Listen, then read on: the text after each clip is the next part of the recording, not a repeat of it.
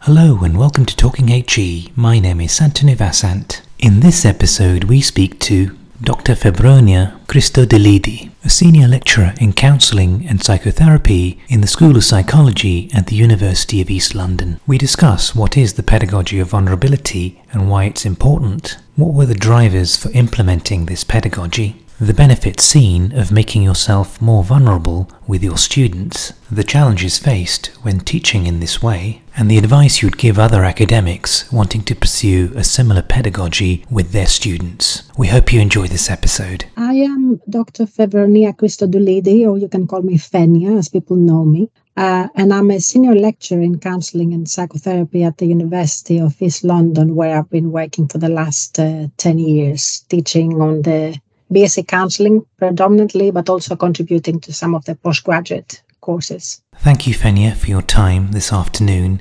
I'd like to begin by asking, what is the pedagogy of vulnerability and why is it important? Yes, so it is really an approach towards how we engage with students and how we teach, which introduces a shift, if you like, from this persona of a lecturer who is all-knowing and never makes mistakes, or has a lot of authority in the knowledge they hold, to presenting a more humane aspect of the lecture, and also making links between theory and practice. So if the lecturer is risking some tentative self-disclosure, for example, or offering examples to students where things may go wrong when they have translated theory to practice, to the real world, or having an attitude which invites the idea that we are co-learners and in this process of learning with the students, rather than purely the authority figure who is kind of indestructible, as students tend to see us. There's a lot of benefits that can come out of that, which I've seen in my teaching. And I can go into this, in more detail, but just to give a bit of perhaps context, this concept, I came across first time by reading a book by Brand Mayer and McKenna, who are two Americans. They have a book, a 2020 publication called The Pedagogy of Vulnerability. And when I read that, I thought, yes, this is very much what I do with my students. And it gave me a framework to be able to describe it, which then led me to write my paper, where I explain it in the context of teaching counseling psychotherapy students in particular. So to answer to the question, why is it important? Well, it does shift. It facilitates for students to shift from intellectualizing what they learn to actually experiencing at a more visceral level. This is one of the benefits, that it makes them really reflect on how what they learn applies to them and how it makes sense in relation to the history, or how they perceive the world. Of course, it depends on what is the subject that we are teaching. But by doing that, it also makes them very much more engaged. The students become really interested to not just have somebody, talking to them, about things in a theoretical way, but really engaging with the topics they learn at a more experiential level and contribute in that sense. And also, I think, students come to university with a lot of anxiety about the expectations. And when the lecturer admits it, when they don't know something, or when they feel uncertain about something, or they have challenges in their practice, although they are experienced, and, we're people with PhDs and lots of years of experience. So if we can admit to students that, there's some instances where we may get it wrong, or we may not know and need to find out, that really changes that, it helps students with their anxiety about wanting to perform, at the top level, without ever making a mistake, So it brings the idea that, if we are more vulnerable and risk this, humane aspect, then that's how we also discover our resilience and our creativity, and that it's okay to make mistakes. And the university is the space that, as we learn and we experiment with things, we do make the mistakes, and then we can reflect on them. What have been the drivers for you to implement this pedagogy into your practice? It is a response really to wanting to, in my pastoral role, to want to support students to overcome this anxiety. And is also my desire to help them, as I say, translate theory to practice. So, for example, when I teach, about counseling, and I bring examples from my own practice, working outside university with real clients, and what happens when things have gone wrong, or when I was feeling lost or uncertain and I needed to go and find out information, when I felt out of my depth. And then that means that when the student, as a novice, goes out on placement, for example, to experiment with this new knowledge, and they see that the tutors, even them, that have done this for many years, and they are at a different stage of their career, then that gives them permission, if you like, to engage with the learning with more courage and more trust that, in the process, that they can actually advance their skills, and that there is time to do that. So that has been, my drive to assist students. And also in terms of our relationship with students, I want us at the university to be lecturers, tutors who the students feel comfortable to come and ask for help, especially in a very culturally diverse environment where students may think that, I don't know, they may have a different relationship to figures of authority. It makes us far more approachable being in that way. What benefits have you seen in yourself being more vulnerable with your students? Benefits in myself? I mean, I find it quite exciting to and far more engaging for me to be able to bring real examples and relate with students in that way. And the students have, I have seen many examples where they have overcome, as I say, these debilitating feelings that they may be present, and they get in the way of the learning because they feel empowered.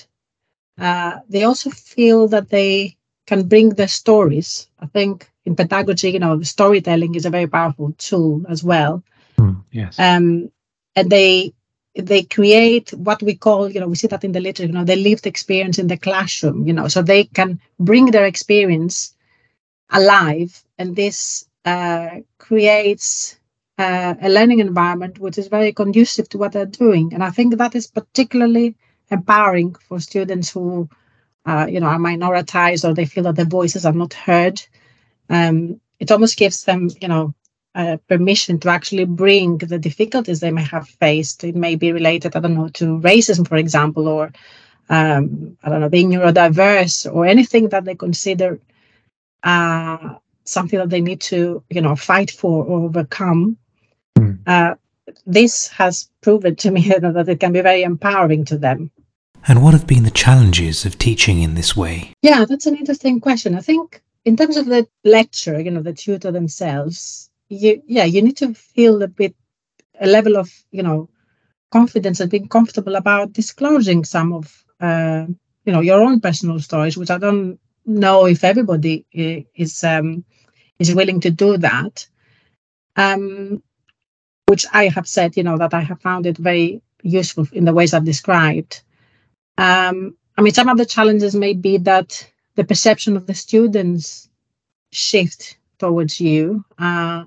Although I always ask students, having known, for example, these examples about my practice and how I dealt with it, what is your perception of me now? And it has always been like a positive shift that, oh, yes, now I can see, if I was to encounter that difficulty, I would remember this example that, how you dealt with it, and you made it really, you translate it very much into the real world.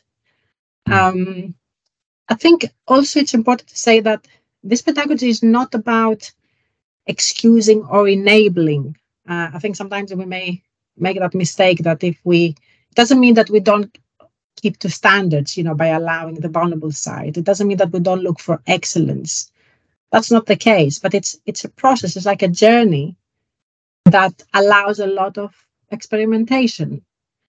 And also, I'm not talking about random exposure or a random self-disclosure. It needs to be tentative and put in context, about what we share. And also, this is not something that, potentially some students may fear that this may raise some conflict in the group, because if they were to be encouraged by that to share their experiences, there may be a fear that there is conflict. But actually, in my experience, the opposite has happened, where there's a lot of solidarity among students, and also, overcoming feelings like shame, for example, when a student may feel that they may have certain difficulties that get on the way of the learning. So I guess, answering to the question of what are the challenges, is that it requires a bit of risk taking, I would say, that, that comes any time that we risk something of ourselves to a certain audience. In this case, it would be a class. That's what I would say. And what advice would you give to other academics wanting to explore this approach with their students? It's very much about experimenting with it and see how, it lands in the context of the discipline as well. I guess in my case, because I'm teaching, people who will be counselors and psychotherapists, there is an element of, we're used to be expressing or talking about our feelings, for example, or about trauma, about relationships, which may not be the same when you teach, something more technical. But nevertheless, I think in any discipline, this pedagogy has something to offer in terms of how we relate to students. Are we, do the students see us as allies, or do we see us as somebody that they cannot approach? Are we, friendly in their struggle?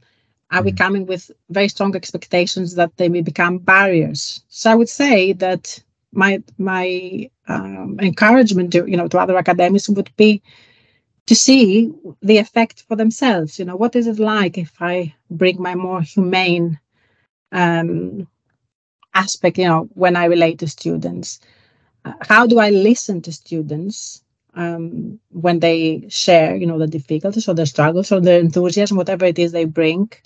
And am I prepared to, be open about my own experiences, which they often find it very refreshing. They want to see, how somebody who is more experienced on this journey they're in is dealing with things, or, they're really interested in the stories we have to say. So I would very much say, to experiment and see how this lands with a specific group in a specific discipline. An element we could say is that it brings more of an embodied experience towards learning, rather than, let's say, just approaching with our intellect.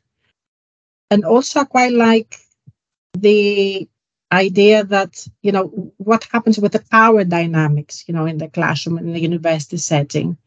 I think the students feel that we are powering with them, in the journey they're in, rather than, having this power over, that comes often with, as I say, with figures of authority that the students often tend to see in a lecture. So I think that's an important, this shift from power over to power with is something that is important to name. Thank you to Fevronia for her time. Fevronia's article, A Pedagogy of Vulnerability, Its Relevance to Diversity Teaching and Humanizing Higher Education, is available in the Journal of Equity in Education and Society. If you've got a comment or query, or would like to appear on a future episode of TalkingHE, then please email santanu@santanuvasant.com. Thanks for listening. I've been Santanu Vasant, and this has been Talking HE.